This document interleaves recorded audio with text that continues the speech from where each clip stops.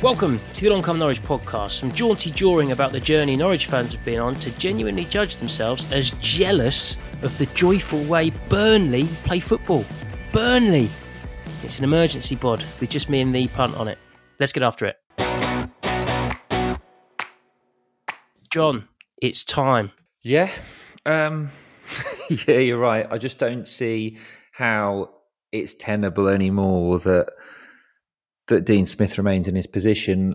I tweeted last night that Stuart Webber, by his own metrics, had come out last season with regards to Daniel Farke, or he'd come out this season about last season's Farke sacking, and he'd kind of put it down to the fact that Daniel Farke's style of football wasn't going to meet Norwich City's stated goals, which was to stay in the Premier League. And look, if we apply the same logic to that, is Dean Smith's style of football going to meet our stated goals of top 2 this season, or even top 6 or promotion this season? I don't think there's any real sign that we're going to be a top 2 side, is there? I don't think there's at the moment, right now, with the, if seemingly the team in free fall, we might be a top 6 side, but I wouldn't want to put my mortgage on it. It's arguable that we could struggle to make the playoffs. And look, I've seen some Villa fans online on Twitter saying, "Oh, look, Dean Smith had his bad patches with us, but he always kind of brought them through the other side and made sure that that they did then progress as a club." But I mean, what's he been in charge? 11 months, and maybe, I don't know, 3 or 4 weeks of those I've felt like we've had a plan, or he's got them completely motivated, or the club is kind of functioning as a unit.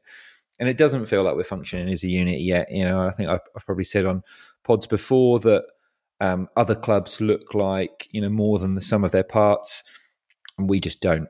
And that is a real worry, because I think that is a failure on the head coach. And so that is, for me, why, well, along with a multitude of other reasons, why he probably needs to go, and he needs to go now. Let's not limp on until the World Cup, which is 4 or 5 games away. Let's do it now. Let's get some fresh impetus in, and let's see the club kick on, because we haven't got a bad squad of players. We've got an imbalanced squad of players, but they're not bad players. They are players that are perfectly capable of competing at this level. And right now, for the last 8 games, we just haven't been. I don't think it's an imbalanced squad. I think the injuries are making it seem more imbalanced than it is. This squad is easily the best we've had at this level in terms of the way we've seen most of these players play. And I actually include in that a couple of the disappointing people of the last couple of months. Yeah, people like Nunes. I've seen him tear up the Championship. I saw him do it 3 or 4 times about 2 months ago.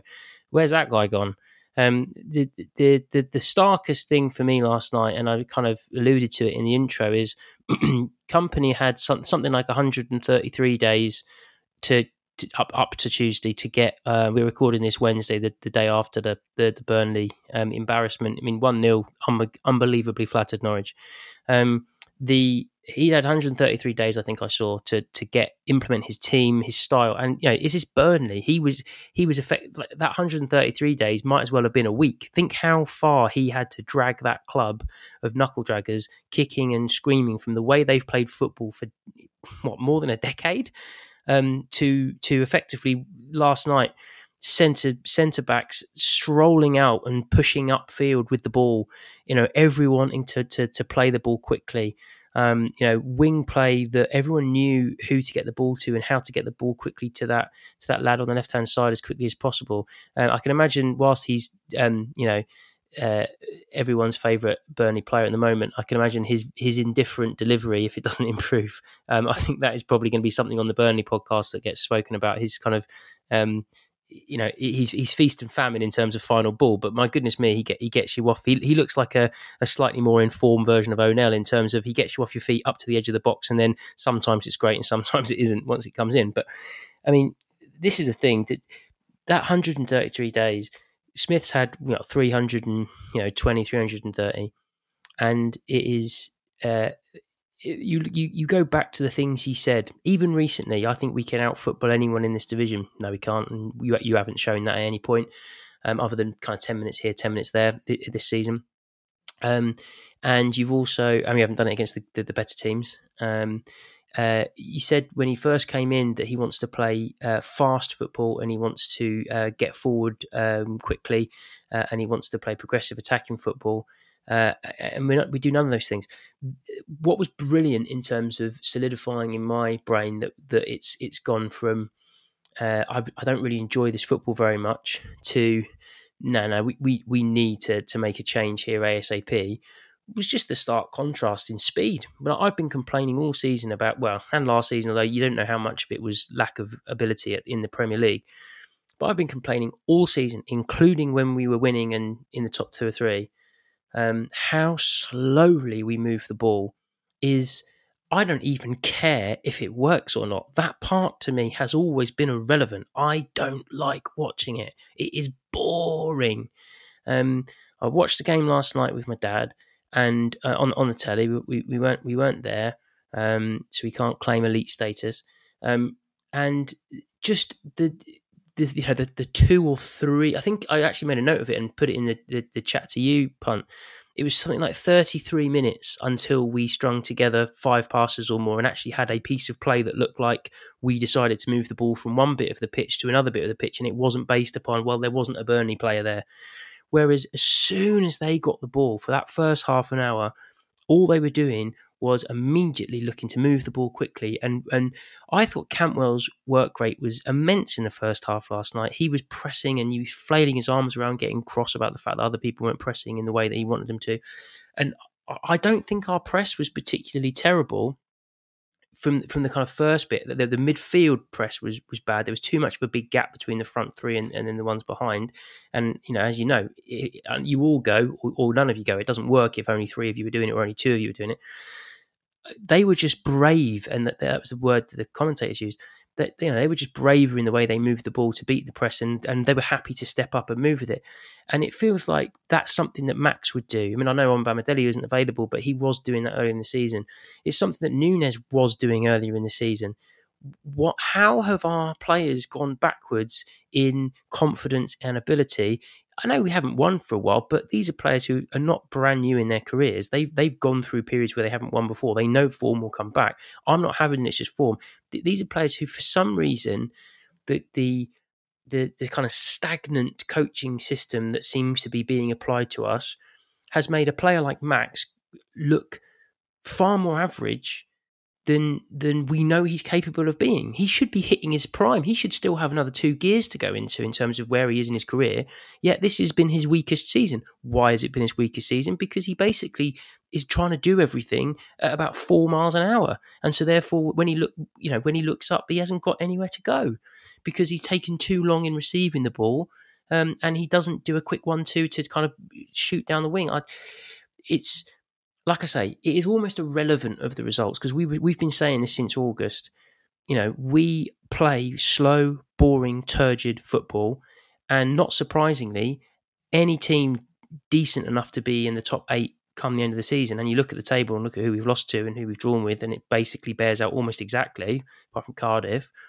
Effectively, if you're any good in this league, you will beat Norwich because we play slowly enough to just shuffle side to side and control. And he needs to go. And it is, I tweeted last night that it feels like we are drifting both on and off the pitch. And my biggest concern is that Stuart Webber of 2 years ago probably sacks Dean Smith even before last night. He's probably sacking Dean Smith. 2 years ago, Stuart Webber is sacking Dean Smith in the changing room before he gets on the bus, like he did a la Farker. If this is 2020, that version of Stuart Webber, dare I say the hungrier version of Stuart Webber does that. The anonymous Stuart Webber, I have no confidence that there's going to be the corner graphic that we all want tweeted from the admin anytime soon, or even at the World Cup, because I just think, who are the clubs going to make that call? We don't hear from anything, we don't see from anything. It's what a mess in such a short period of time.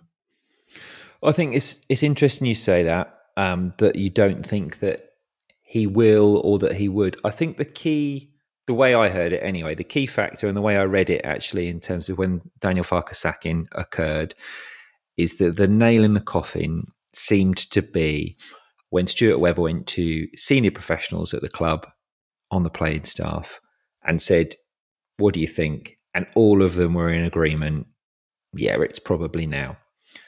And from what, we had Connor Southwell on the pod last week. He's still of the view that the players quite like Dean Smith and the players are playing for Dean Smith and the players are pretty comfortable with the training methods and the schedules. And I've just used the word comfortable there. I don't think I want my players to be comfortable. I quite like the fact that when Daniel Farke came in, he upset quite a few of the players in terms of new schedules and, double sessions and all the rest of it. And look, we know there was a few players that went to the press about that and leaked stuff. But do you know what? Actually, it got a reaction out of that squad. So it worries me that maybe the players may be in quite a nice comfort zone and they haven't perhaps got that, as you said, the hunger. Has Stuart Webber got the hunger? Don't know. We don't hear from him, but have the players got the hunger? I think there's a real big question mark over this squad at the moment. A lot of them have been there and done it before. Have they got the desire to go again? Not so sure. See, I don't think there's an issue there. Again, if you point to individual things, look how angry Aarons is getting. Look, but that's frustration for me. I think he looks really pissed off because, as you've just alluded to, actually, is it a failure of coaching? Is it that he doesn't quite fit in with Dean Smith's system and the way he wants to play? Is it that the way in which Dean Smith wants to play doesn't get the best out of Max Aarons? I don't know, but that he cuts a frustrated figure for me. As does Cantwell. As does Pookie. And actually, this bit really worries me. And is actually there was individual moments of brilliance over the last, I don't know, say like 10 games, which got us goals. But they were there was pieces of play around that would mean that we created chances. I think Ramsey was key to that, and actually him playing in the 10 meant that we could link the play a bit better. It's Pookie making things on his own at the moment. We're not, last night it was, we created a chance for Campbell, but even, when he scored the 2 goals, he's scored those 2 goals against Sheffield United because he's run down the goalkeeper and then he's made something out of nothing himself from a lofted high ball from, I think it was Max Aarons. We're not creating chances anymore, and Dean Smith can jabber on all he wants about XG and all the rest of it. I'm certain that in the last 2 games we'll have lost on XG. I know we definitely did for Sheffield United, and I'd be astounded if we didn't last night for Burnley. We didn't have a shot in the first half, not just on target. We didn't have a shot in the first half. It's pathetic. He's coming out with we had the second most shots in the division, and we've had kind of top of possession stats or whatever it was. But actually, we don't look like a purposeful, cohesive outfit. We don't look like a team who's going to score loads of goals. We don't actually look like a team who defends brilliantly. I think we defend competently, but it doesn't look like we defend brilliantly. So what are we? And I think that's the question now. What is Norwich City as a team anymore? What is it in terms of? And I don't like if we come back to philosophy, that just reeks of the whole kind of Farke, Webber, built the culture, all the rest of it. But there is a fundamental question. What is the philosophy now? What is the plan now? It's not good enough that the club say, all right, we want to be top 26 or we want to be top 17. Like, you need to tell us how you're going to achieve that now. And that's the bit that's missing for me. And this might sound like, I don't know, a person in a supporter group who's a bit disenfranchised because the club doesn't talk to us as much as they used to. But actually, that's what made our football club different. That's what made our football club better, because they did talk to supporter groups, they did talk to supporters, they did tell us what the plan was going to be. And it almost feels like, I don't know, they've kind of gone into their shells in so much. It almost feels like Neil Ashton or whoever it is that's advising the Webbers, kind of Stuart and whoever else, kind of takes their lead from Neil Ashton. It almost like he's running like the Tory director of communications. The tactic is, rather than actually kind of face any scrutiny, they're either hiding in a fridge or they're walking away from the lectern before anyone else can ask questions. It is a real worry to me that the club their engagement pieces of work are just talking to us rather than talking with us. I think that's... There's not even enough talking to us, John. There's not enough but they will argue that, they put together a lovely, flashy 70-page set of kind of accounts, and they're doing YouTube videos with Sam Jeffrey, and then I think there's one in the pipeline with Anthony Richards. But they can cherry pick those questions. They control the narrative, and we talked about narrative in the last pod, but they are controlling that narrative right now, and that says to me that it is a club that is scared of its own tail.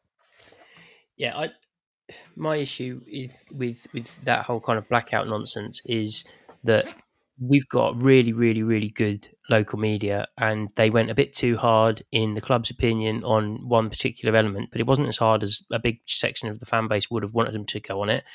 And can we not be grown-ups and move on from the fact that this needs to be a kind of symbiotic relationship, and both parties, if ever we could see that both parties need each other to get what they need out of life, this season has been it. Now, again, I don't think that there is going to be an announcement coming. I don't think it will happen if we lose on Saturday. I don't think it will happen even during World Cup, because currently we are 2 games off winning the league. We're 2 games off top, and you don't sack your manager when you're 2 games off top, because effectively what the other managers who come in then go, oh, hang on, so what? I've got to be within a really good mathematical chance of promotion, win more games than I lose during a season, but I also have to fit the ghost of Farke, or I need to try.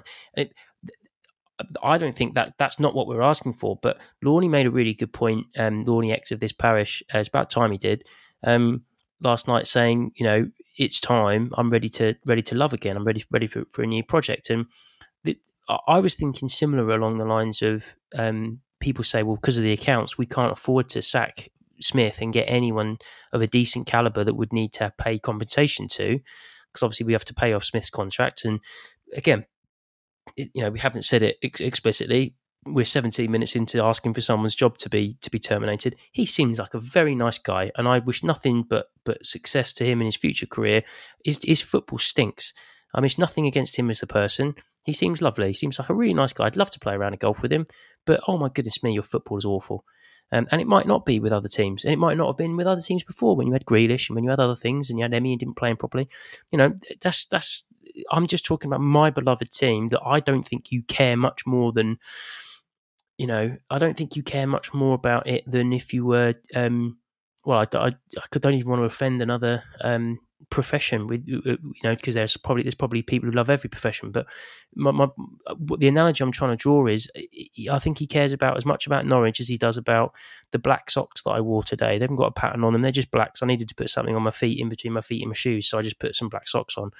I honestly think that we are just that much of a kind of stepping stone that he wanted a job in football became available. The training facilities are quite nice. The money was probably decent.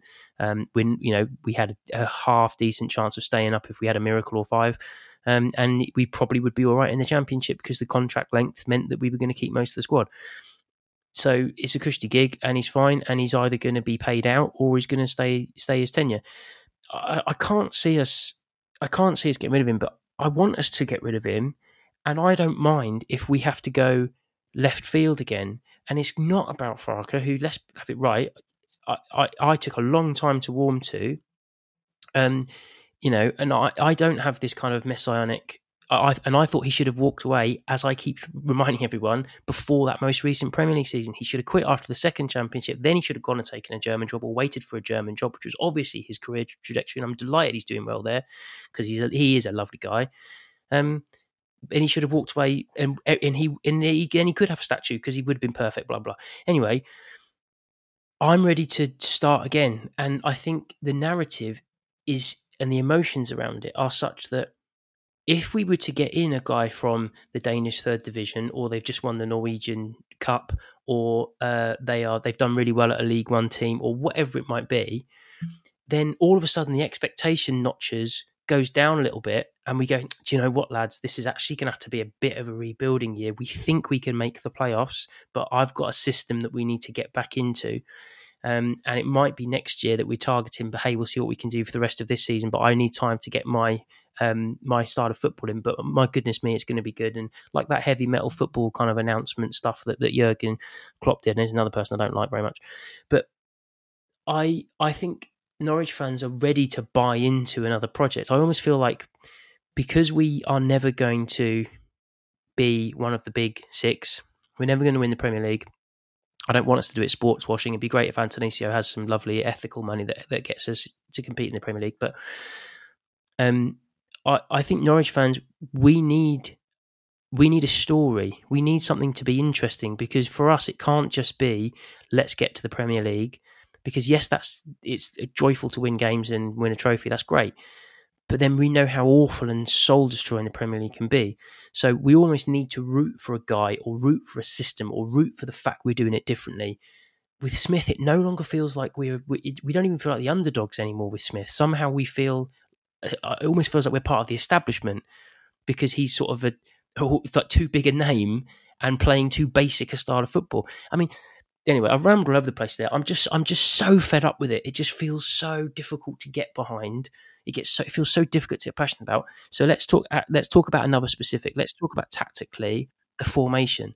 This godforsaken, inflexible, sticking to formation that doesn't work for Pookie and it doesn't work for Sargent. And we've literally got proof of what happens when you have just Pookie or just Sargent, that it works better. It's your job as a man manager to drop one of them and just play one, or try a 4-4-2. Do something different. It's so clear. But he kind of did, didn't he? He kind of did in the first.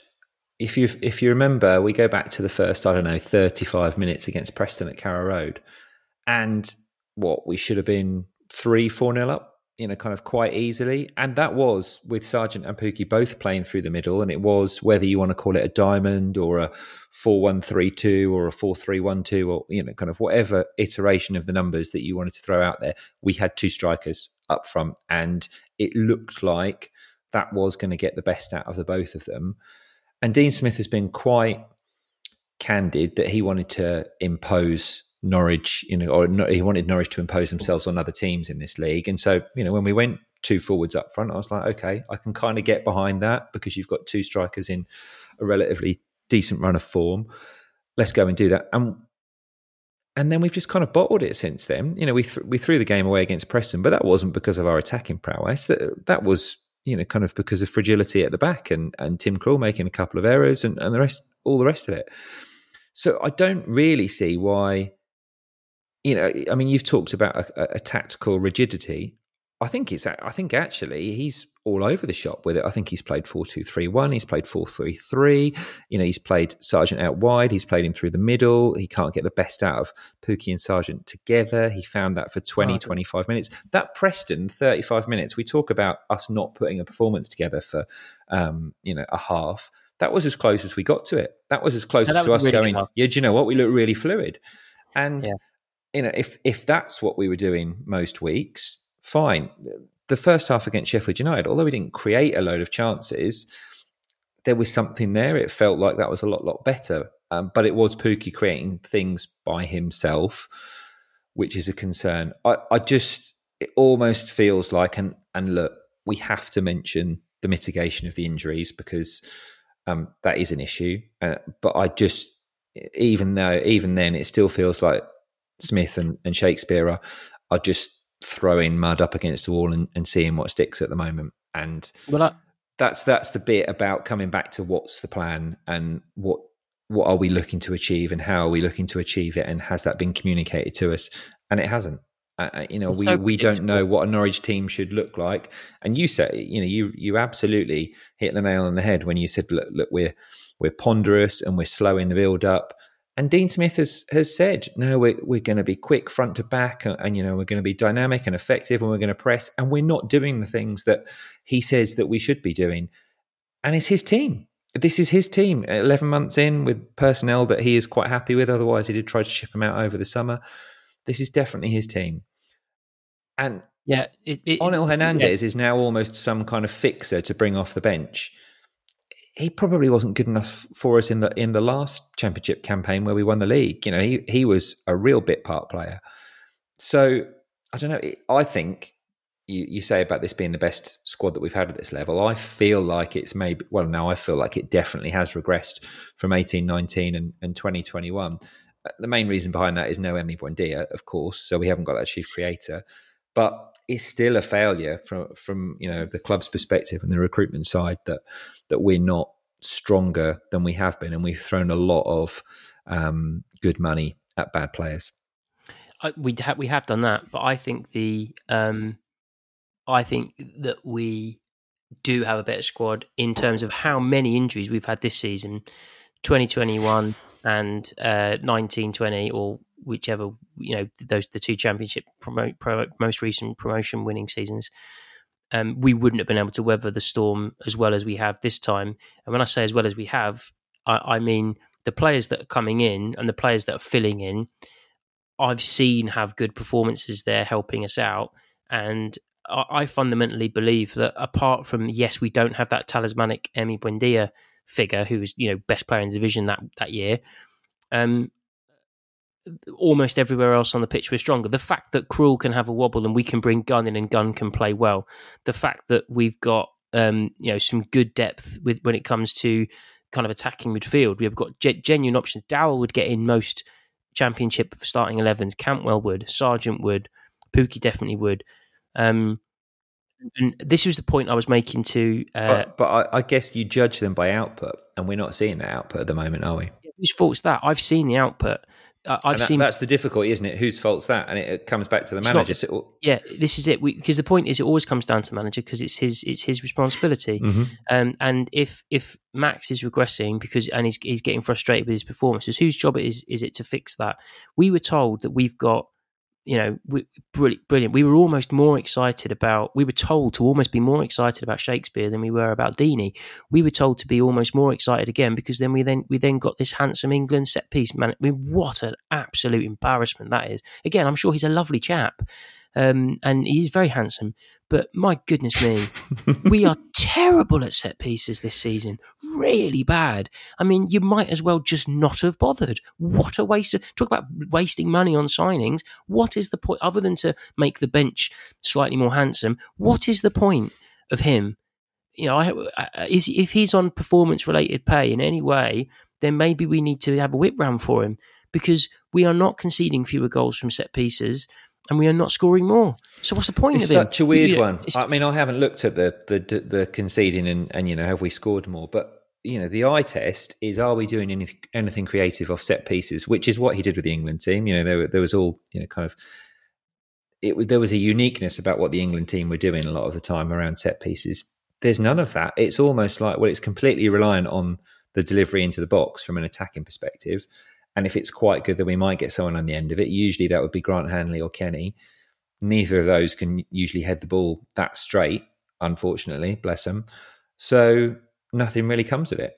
And that is very strange to me that we haven't tried to be more creative when we have got someone in full time to look at this particular aspect of play, which is something we were always told about marginal gains and the fact that we're always looking for them. So it encouraged me that we got a set piece coach in. Oh, me too.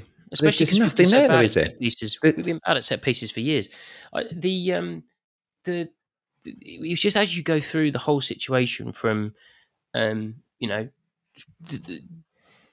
replacing Ben Kay off the pitch, Webber's fallout with the media.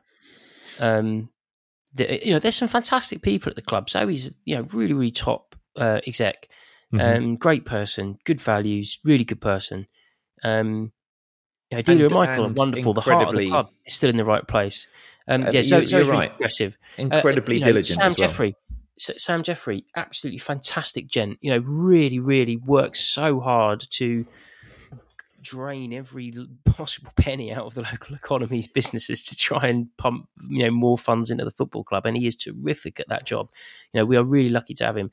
There are some fantastic people at that club, but in the really key off the field stuff that affects the on the field stuff, to put it, not as any more eloquently than that, it just feels like there's a great big kind of shadow where we had this kind of figurehead sporting director who, when things were choppy, would either come up to deflect things off the manager or say something reassuring about the long-term plan. And in times of like this, where again, last night I was able to predict. I think I tweeted about 7 or 8 minutes. So I tweeted with about 3 or 4 minutes to go in the game that that chance that Pukki created with a beautiful touch over his shoulder and turned and had a shot with I think it was either in injury time or just before 90 minutes. And I tweeted straight away, that will be the high XG chance that Smith mentions in his interview as the reason that we didn't get something from the game. So effectively, by that logic, as long as Pukki takes every decent chance he has all season, then we should draw most games. Because he was the same against Sheffield United, basically saying, we were only this way. And yeah, Sheffield United was a more encouraging performance generally. Brilliant, okay, but we still didn't really play great football for any real passages of play during that game. Certainly nothing like when we were at Preston or early in the season when Núñez was firing. And then what happens is he comes out with the local media and says, yeah, well, obviously Pukki had a chance to score and we would have come away with a point. That cannot be your tactic, to just hope that the greatest striker that Norwich has ever had bails you out. And he is the greatest we've ever had, so he probably will bail us out every now and again. But that is not a plan. That is not fingers crossed is not a strategy. It never has been. It never will be. And I want us to get to the bottom, and I want someone to ask Smith and for him to be forced to answer questions along the lines of, what has happened to Max? What has happened to Núñez? Núñez looked like technically not quite at Emmy's level, but certainly edge of seat Emmy's level and capable of changing a game. First half yesterday, completely anonymous, not much better in the second half. In the last few games, he's just not really been about. It's really strange. Obviously, we had Adam Brandon on, who's a Chilean football expert when we signed him, and he was over the moon that his best play, one of his best players to watch has come into Norwich, let alone coming to England, coming to Norwich. And to start with, he lived up to the hype. And so again, it's not a case of, oh, what a waste of money. Well, he's not a waste of money, because I've seen him do it in the Championship against some fairly decent opposition at times. So he is good enough. Your job is to play into it. Similarly, a fizzed ball on the floor into Pukki gives him the opportunity to take a clever touch, buy a yard, and then get a shot off. So it does not take Pep Guardiola or Vincent Kompany to watch a replay of that and go, Pukki's ever so good, and has been for the last few years, when he gets balls drilled into his feet or cut back to him to his feet, and then has the opportunity to do that, open his shoulder up, stick his tongue out, and one touch past the keeper thing that he does so well.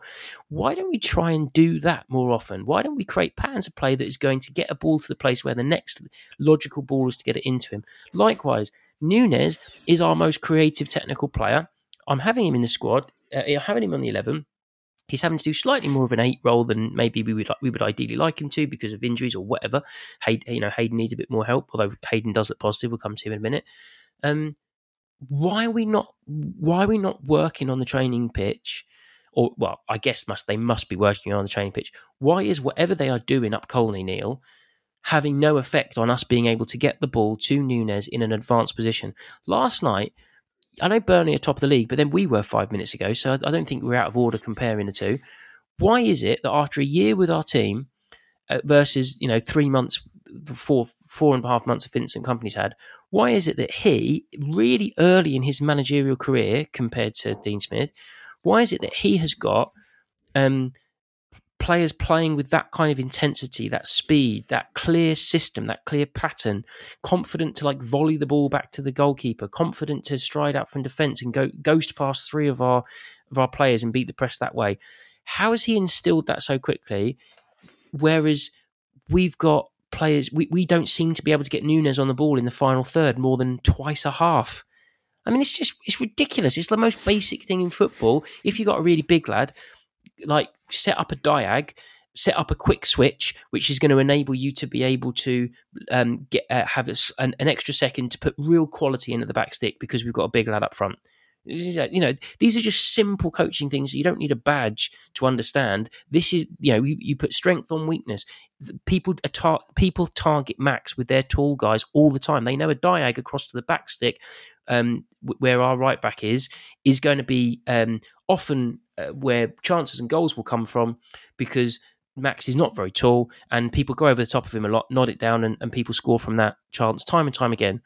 It's so basic and obvious that obviously they know that it's a case, but where is the progress that we've made under Smith this season? We've gone backwards. We've gone backwards since he took us over with the players he's had. The players he's brought in have looked positive and then gone backwards as well. Ramsey's flashed, and I don't know. For me, again, sure he's a lovely lad, but I don't think he's championship level. I think he's destined to be a solid League One player.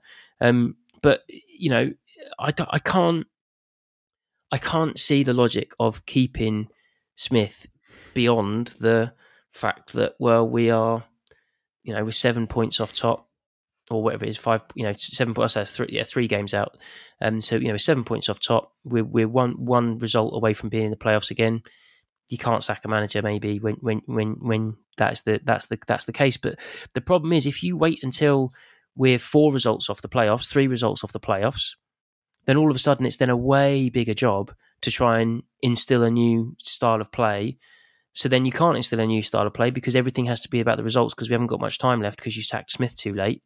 And then we end up with someone who we think is a quick fix again, which is why, again, going back to what Lorne said, I'm ready to fall in love with a project again. If that means that there's going to be huge team turnover, if it doesn't work, we have one big lump at it this season, and if it doesn't work, loads of people have to go because of the state of the accounts. So be it. But I want that to be under someone who has got a plan for what we're going to look like in 5 years' time. And so I'm ready to buy into that. I'm not ready to buy into, let's see if we can get out of the division and do just enough on XG to scrape through, because that's not worth my season ticket. And I think this is the bit that... So there's a really good question that's come in, and it is tongue-in-cheek, but it's from Andrew Kent on Twitter, and he says, what's the point anymore? And I, look, that seems like he had the news on. It seems like he's taking the piss a little bit, but actually that gets to the absolute heart of the issue for me, is that contextually, fans of other clubs can go, oh, look, this is completely entitled Norwich fans, and you're just too used to bobbing up and down and having a successful team in the Championship, and this is just another little bump in the road, and you'll be fine.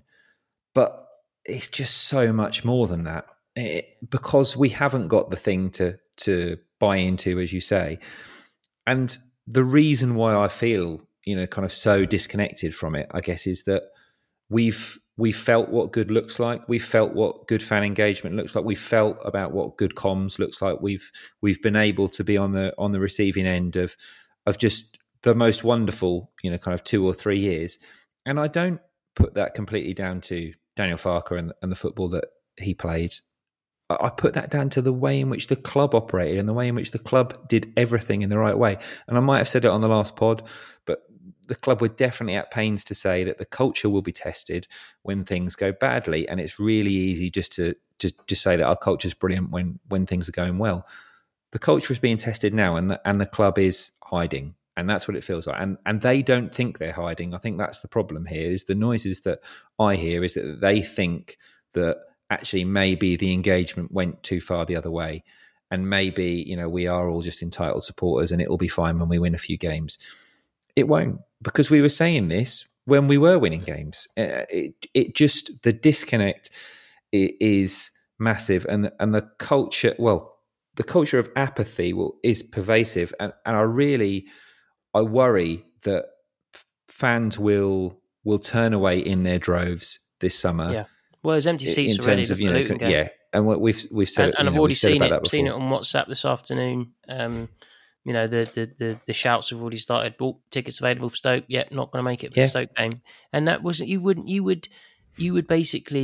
take the argument with your better half about the fact that it's home game, mate. I can't do that run to the children's party. I can't help you mow your lawn. I can't go and help my uncle lift his heavy TV.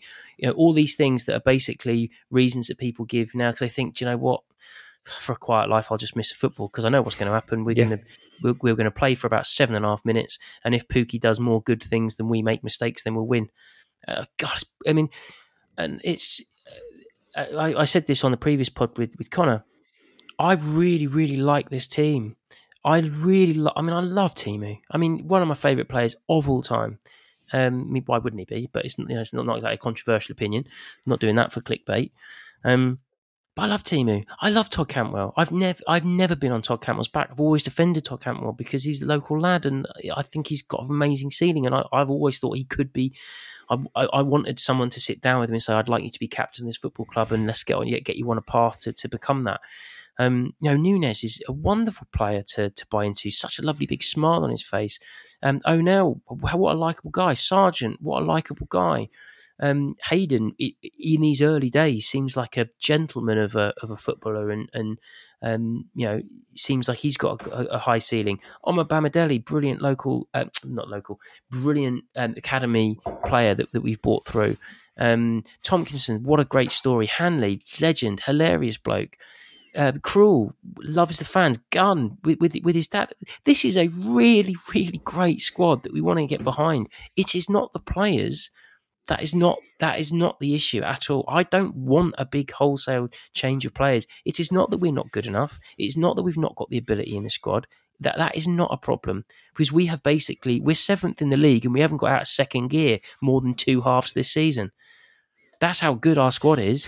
We're basically playing basic football, taking chances when other people make mistakes, and that is good enough to be 7th after a quarter of the season, maybe a bit more. Approaching a third of the season. I'm not really good at maths.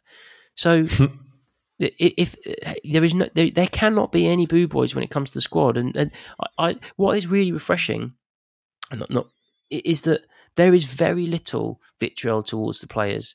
There's a few people who like to get on Kenny's back, and I'm not the biggest fan of Ramsey and all the rest of it. But generally, everyone seems to be of the same opinion, which is it's not the players, mate. It's the way that the players are applying themselves in this system or systems, or if you want to credit him with having more than one formation. To be honest, mate, I think you were being very kind in saying he's had different formations. He's had the same kind of formation with the tiniest of tweaks as to where those little counters go on the whiteboard. I think he's varied it up, but I think you touch on the real salient point here. I've never ever seen the fan base so united. Actually, no, I have seen the fan base so united in thinking that managers should go, but not recently. You're talking about Roeder or Worthington or or Hooton, or whoever it might be. But actually, recently, last days of managers, there's always people that would come out in support of them. The usual suspects, but people that will come out in support of the manager and find something there. I can only see 1 or 2 people really saying, look, Smith needs or deserves any more time. And I think it's vested interest, mate. I haven't, and I think it is vested interest. But the old history thing, look at the sources and look where the sources are coming from. That there are a couple of people on social media to whom they've got a little bit of access to Smith for one reason or another, and they're giving it the. It's not him. It's Webber. Is that Dean Smith's fault as well? And there isn't anyone left, I don't think, with vested interest. And basically, that, like you say, it's united with one voice, and we always are reticent to call for managers to be sacked. We were with Farker, because obviously he also had achieved great things. And I think, to be honest, in the Houghton, and if we'd have been doing this podcast in the Houghton and Roeder and what have you days, we would have been, again, we would probably, just because of the sort of people we are, try and leave it as late as possible to call out all of the negative situations, but say, look, this is still someone's job at the end of the day. The issue is, it's not just the stuff on the pitch. It is making it worse to go to Carroll Road, and something needs to change. And the biggest, quickest, easiest shot in the arm is a change of coaching staff. Now, here's a provocation for you, John. Would you accept, because of the money situation, if they said, "Oh, well, we can't do it," would you accept an internal promotion to the end of the season? Who the fuck are you promoting internally? Craig Shakespeare? Neil Adams. So hang on, what, to be the head coach or to be the sporting director? To be the head coach. Well, no. Clearly to the end of the season. I think the question is, I would take that over Dean Smith and Shakespeare to the end of the season. Oh, wow. I mean, it does feel because very again, end because of Neil's days, though, doesn't it? It feels like we've got the squad and we just need someone to motivate them. But that comes down to, can we afford not to? And we're going to get to that place quite quickly, or can we afford to sack him? Well, ultimately, we've seen what the accounts say. If we don't get promoted this season, maybe next, financially, we're absolutely screwed without an absolute fire sale of our best talent. And everyone knows it because it's laid bare in the accounts. I would like to come on to Matthew McGregor's question that he sent us on Twitter, which is, who should Norwich's new manager be, and when should he or she start? Now, I think we've got the he or she should start as soon as is humanly possible. But Tom, I guess who's the Chelsea boss? Emma someone. She's on sabbatical. She's just had a major operation, so shit. I'm actually I'm out of the loop. I saw her speak, and I was like, she's brilliant. Yeah, would be fantastic, but is absolutely not in any kind of place. And actually, I don't even know if she'd take the Norwich job, given that too low down. Yeah. Well, I think she got offered a job at League One level and turned it down, from what I'd heard. But who else is out there? I don't think it'll be League One. I don't think even under Smith will get relegated. Yeah, but what I mean is she's turned down one at that level, and made the point.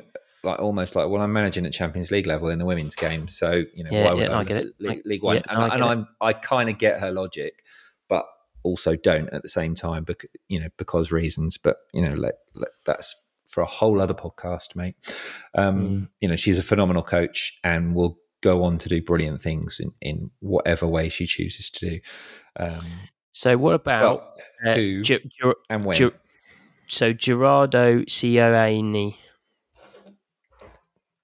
Tell me about that particular person you've just mentioned, Thomas. So this is someone who I've got it on very good authority. He's a Swiss coach. I don't know how to pronounce his name, as you may have got out. He's also Say again. He's also known Say again. So he's Jerry Sioane. So it's pronounced it's Seoane. Gerardo Cioni. Yeah. So he is a Swiss coach. And he has been at Luzern, and then he also did a stint. He's done a stint with the Switzerland under-21s.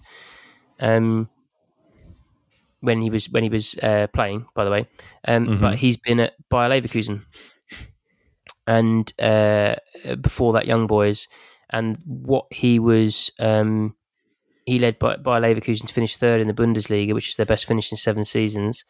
And then he's just been sacked because of a poor start to the season. So Colo, who has contributed to lots of Long Come Norwich stuff, has decided that is the correct appointment. And I can't think of a better. I can't say his name, and so hopefully the first press conference would be, maybe Michael Bailey could give it to us phonetically. Although we say Max Aarons and Max Aaron's wrong all the time, so maybe Jerry would forgive us. But yeah, I want to be Jerry in the Pacemakers. I want him. So Gerardo Cioni, that's who I want to get in, nice. And he'd love it. He'd come straight away, I'm sure. I know. And if he gets a house in Dis, and he's Swiss, we got a song straight away, haven't we? Yeah, it's all sorted. What about Knutsen? Because he's still at Bodo Glimt. He still has them playing. All right, they compensation might be too expensive. It's got to be someone. It's got to be someone out of. I don't think they'll do it unless they're out of post. Again, it comes down to, can we afford not to? And I think that's the worry for me, is that ultimately we wouldn't, the kinds of sums that you're talking about to pay off managers and to then maybe get someone out of their contract elsewhere are the kind of they're not even the kind of sums that we've dropped on players this summer. And I just think that the head coach, manager, whatever you want to call them, it's just such a key position that we need to get right this time. And it's almost like, we said it maybe with Dean Smith, but it's almost like Stuart Webber's legacy. And I really feel like he wants to leave a legacy at Norwich. Okay, so it depends on the next appointment. let's go through these, and you give me a yes no. So Javi Gracia, the guy who managed to keep Watford in the Premier League the first time, and he got them to No. their first FA Cup final in 35 years. Are these all managers out of work that you're just going to chuck who at are me? who are available? Yeah, but no, they're going to be realistic ones. I think this is a realistic option. No. Okay, Sean Dyche. No. Good. Can't pronounce his name.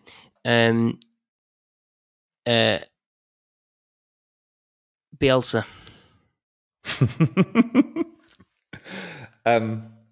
If we could afford his salary, I would take him in a heartbeat. Okay. So I think he would immediately galvanize this squad, and we'd be fine. But he would also probably want about 5 million a year, so no chance.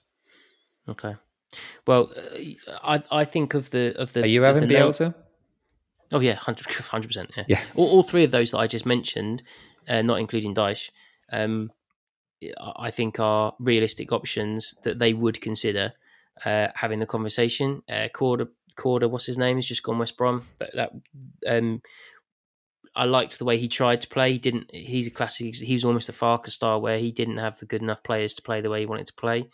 But he overachieved. Let's ask this in a different way, because we have had a question along a similar vein, which was from Ollie Rowe. I'm just going to try and find it. He said, how many other teams in the Championship would you prefer the head coach of here instead of Smith? So if I read you out... let's go through them. Let me read you out the ones. I think this is filtered by, or this is length of service. So his longest serving first, which is Mark Robbins at Coventry. What do you reckon? Yes, please. Gary Rowett at Millwall. No, I will drive him away from the training ground myself. Nathan Jones, Luton. Really? I'll take him. Nigel Pearson. You love Luton. No, Luton are organised. Whatever. The Tesco trolley boys are organised. Doesn't mean I want to watch their football. Okay. Nigel Pearson. Did we get the answer? Yeah, God, no. I knew your answer. Liam Richardson, Wigan. No. Russell Martin at Swansea. Silly question. Top of my list. Well, is that genuinely like he would be top 100%? 100%. It's time. He'd be bonkers to come, because he's onto something really, really good with the Swans. He's got them playing fantastic football. I mean, I know you won't have any sense of this, and even if you did, you couldn't say it on this podcast, but do you think he would come if offered? I'm not sure he would come right now, no. I think he has said publicly it is his ambition to manage Norwich City Football Club. He hasn't said that since he got his previous job to this one, because why would you say that? Because your fans would be mad. Yeah, exactly. However, I fully think that he feels there is not unfinished business. He didn't start it, but I do feel he thinks that he knows how this club works, and he has seen it through good times and bad. And I do think that he would love that on his CV. However, I think he's got a really good chance of being a Premier League manager with Swansea next year. I also just think if he comes here, or if and when he comes here, I don't think he'd be afforded the same amount of patience as perhaps other managers would. I think just the fact that he was the scapegoat, wasn't he? You know, he was. There are some idiots in the fan base who don't realise what we had there. I mean, with regards to the to looking at the Norwich job, I think it's got to be someone who doesn't have. We want someone on the up, but it's got to be someone on the up who is either out of work already, because they maybe went slightly too high with their most recent appointment. Because the point is, you've got to look at that squad and look at the accounts and think, do you know what? I've got a short window with this squad of players to. I mean, almost anyone they employ who is got any management experience is going to have a top half team. They're just too good not to be. Should we go through the rest of the Championship managers, and you can give me a quick yes or no here? So we've got Paul Heckingbottom, ex-Norwich. Ryan Lowe, Preston. No. Paul Ince. Don't be stupid. Yeah, correct answer. Michael Beale. Who's he manage? QPR. No, Turned down Premier League jobs recently as well. can't help that. Yeah, Doesn't mean I want him. I think I'd take him. Michael Appleton. No, John Dahl Thomason. Yes. Vincent Kompany. Yes. Yeah, I mean, it's ridiculous. Why would he come? But yeah. Yeah. This is just all hypotheticals. John Eustace. Alex Neil. It would be hilarious. Right now, so part of me would love it. You'd love to see it, but no. I mean, it's just not. It's not going to happen, is it? So no. No, but I would take him. Tony Mowbray. No, God no. Slaven Bilic. Yes, he wouldn't come. I don't think we could afford him, but yes. Yeah, lots of ex-Norwich here. Mark Fotheringham. Yes, but not now. Andy Dawson. No. I mean, it's just go back. Mark Fotheringham, yes, with a big smile on my face. Of course not, Mark. Yeah, bless him, but no. Yeah, well, to be fair, I can't see your face at the moment because I am reading out lists of managers, and I've only got one monitor where I am. Where are we? We said, Matt Taylor. No. Richard Beale at West Brom. Michael Carrick at Middlesbrough. Well, Richard Beale isn't West Brom manager anymore, is he? So. Is he? Oh, well, this is... Michael Carrick's only been there a week. just hypothetically, who you would take from the other championship teams? I wouldn't want to be Michael Carrick's Norwich City. And to be honest, I wouldn't want to be Vincent Kompany's Norwich City in that same way. Although, having now seen the way he's got them playing, as I said in the intro, I'm jealous of Burnley. That shouldn't be a sentence that's coming out of your mouth, just mate. wouldn't have. I mean, I've been there. I'm not jealous of the place. My goodness me. But I went to Stoke for the first time today. It's fucking awful. Yeah. Was any part of that a surprise? No. They boo the sick. They boo injured players. They are a funny bunch. I didn't go to the football club. I went to the Emma Bridgewater factory outlet. But, anyway. My other half wants to go. It's an absolute shithole. Oh, she wants to go. So it's a shame she's got no interest in listening to me. The Emma Bridgewater factory outlet. She wants to go there, yeah. Yeah, that's all right. It's got a nice cafe. Okay, decent. I'm in. So, one good thing about Stoke is they're guaranteed at least one goal because Dwight Gale hasn't scored in 15 championship games. Yeah, exactly. Along come Norwich. Yeah. So to wrap up, because this quick half an hour emergency pod's gone on a bit, I feel really deflated. Last night was not the last straw because I felt the same way with Smith since the start of the season. But last night was just such a clear... One team's going places, one team is nice to watch, one team has a style and a system, and you feel that actually they could swap out 4 players. Do you remember when we had that Bournemouth Cup game and we swapped something like 7 players and it still looked like Farke's football? And yes, I know we're going on about Farke again, but it's not about him. It's just like Kompany. That's a really good example of a system whereby, because it's so ingrained in how everyone is playing, if you swap 3 players, it still looks like you all know where you need to stand and what you need to do.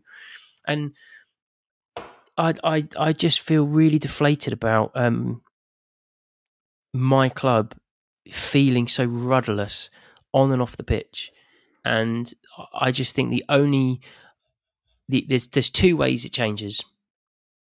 One is a style and a swagger and a system is evolved out of the mess we've got now, and it actually starts looking like a football team that you want to watch. Brilliant. If Smith can do that, I'm all aboard the Smith bus. Brilliant. 3 games in a row, or 2 out of the next 4, or 3 out of the next 5 games, we spend the majority of the game looking like we know how we're trying to get from A to B, and we do the same thing more than once, so therefore it's a pattern, not a fluke, and we play exciting football in some way. I would completely rescind my Smith out status and say, yeah, well done, mate, you finally cracked it. So that's one opportunity. The other opportunity is to change the manager and start a new chapter. You've got 2 or 3, so basically you have 2 or 3 games of Shakespeare maybe doing it, or Neil doing it, or someone doing it for 2 or 3 games up to the World Cup, and then they've got the World Cup training where you've got everyone but Josh-ish. Am I right in saying that? Yeah, pretty much. Ireland aren't there, are they? So yeah, everyone but Josh and Scotland aren't there. So everyone but Josh until we come back again at Christmas time. It's a great time to, what a blessing for teams like us who are underachieving to really get going and get a massive new manager bounce. They're the only two options, because limping on as we are, winning every now and again, which I'm sure we would. If we kept Smith to the end of the season, we'll finish top 12, probably even top 10, maybe even top 8, because we just got better players than everyone else. It just depends how much, well, not everyone else, but a lot of other teams. It just comes down to how much the players down tools and get fed up with it. Because I know Connor might say he hears this, he hears that. I'm not having it.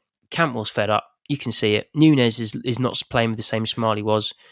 Hanley's fed up and complaining more than he normally would, saying things like it doesn't really matter, there's bigger things to deal with. Krul's out of the team. Pookie is visibly frustrated way more than we've seen him previously, because he knows he's going to get very, very little service and he has to basically score everything.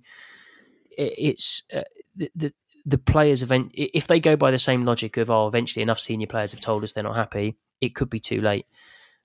So the answer is not just winning a few games and it will go away. It won't. There's something fundamentally broken. Smith has chosen to go with this kind of keep the supporters at arm's length thing, because that's his way. Fine, mate. But we don't want managers like that. Managers like that is not how we operate. We're a small city club. We are a provincial place. We are regional. We've got a real sense of identity. We're similar to Bristol in that way. We're similar to the Southwest in that way. We're similar to the Northeast in that way. It is more than just a football team. And I know every football team thinks that, but there is something about the mentality of Norwich fans and where we are stuck out the arse end of nowhere compared to everywhere else in the country. We want our manager to be, to take us on a journey and really include us and make us feel like we're in on something. And we're so lucky that we get a ticket to be on this bus, and it might actually take us 3 seasons, and then we can see it's not quite coming off yet, but we can see where we're trying to get to. I want that again. I don't care if it's an English manager, a foreign manager, a female manager, an alien manager. I don't care, but I want to jump in a car, excited on Saturday lunchtime to go to Carrow Road, as opposed to, well, I've bought 2 season tickets, so I'm going to go. And I think that's the worry, isn't it? That I don't care as much as I used to. And in fact, if I wasn't going to go to a game, I really wouldn't be that bothered at the minute. I am going out of duty. I'm going, in the next couple of home games on a Saturday, I'm going because I've bought my daughter's tickets and they want to go. And that should be a real worry for the club, that people that have supported him through thick and thin, people who've had season tickets in the Peter Grant days and the Glenn Roeder days and the Chris Hughton days, don't care as much. And this isn't about the brand of football as much for me, because the football was dour then and probably more dour than it is now. It is the fact that we don't feel as connected to this football club as we did, and we feel like it is regressing to an extent that it leaves us disinterested. And I don't think that winning a few games of football is going to fix that for me. I think it is going to need someone to come out and say, here's the plan, we want you back on board, here's how we think we're going to do it. And that doesn't strike me as if that's going to be forthcoming for years, maybe. And that really worries me. I think the position, I think the style of football does play into the feel of togetherness. Personally, in that you think, yeah, but my team play like that, and that's how my team plays, and I love the fact that my team plays like that. So I think it helps. I think that, but I think there's a bit about being talked at, not to. I get that. Totally get that as well, and it's a valid element of it. So let's do some guarantees for Saturday. Aside from Dwight Gale scoring at least one. What is your guaranteed scoreline and your guaranteed Norwich scorer? I'm going to guarantee that we will lose 2-1, and I'm going to guarantee that there will be a Norwich City goal from a corner, purely because we've talked it up now. We will talk it into existence. That will be scored by Isaac Hayden. Nice. I thought he has looked really, really positive. So if we can keep getting minutes in his legs, other than a silly booking, I think he looks the business. I think we will win, and and Smith will do a single clap on the very far touchline and not have any interest in involving himself with us. We'll win, and we'll maybe play for 10 minutes and do that really frustrating thing that we did a few games ago, where you think, yeah, there's a team in there, but you've only managed to get them to play for 10 minutes, and that was enough to beat Stoke. And we've won maybe 2-1, obviously, because Whitegale has to score. We win 2-1. The Norwich scorer is going to be, I like Hayden, that's a great shout. But the Norwich scorer is going to be Cantwell, because I think his performances in terms of work rate deserves it. So he's going to score at least one of the goals. We're going to win 2-1, and we're all going to sort of be sat there on Saturday going, oh, I'm pleased we won. I enjoyed cheering 2 goals. We're no further forward, and I think that is the overwhelming feeling at the moment. But anyway, if you are still with us, thank you for listening to the Long Come Norwich podcast. He has been Punt. I acknowledge he exists. I have been me, and enjoy the game on Saturday, I hope.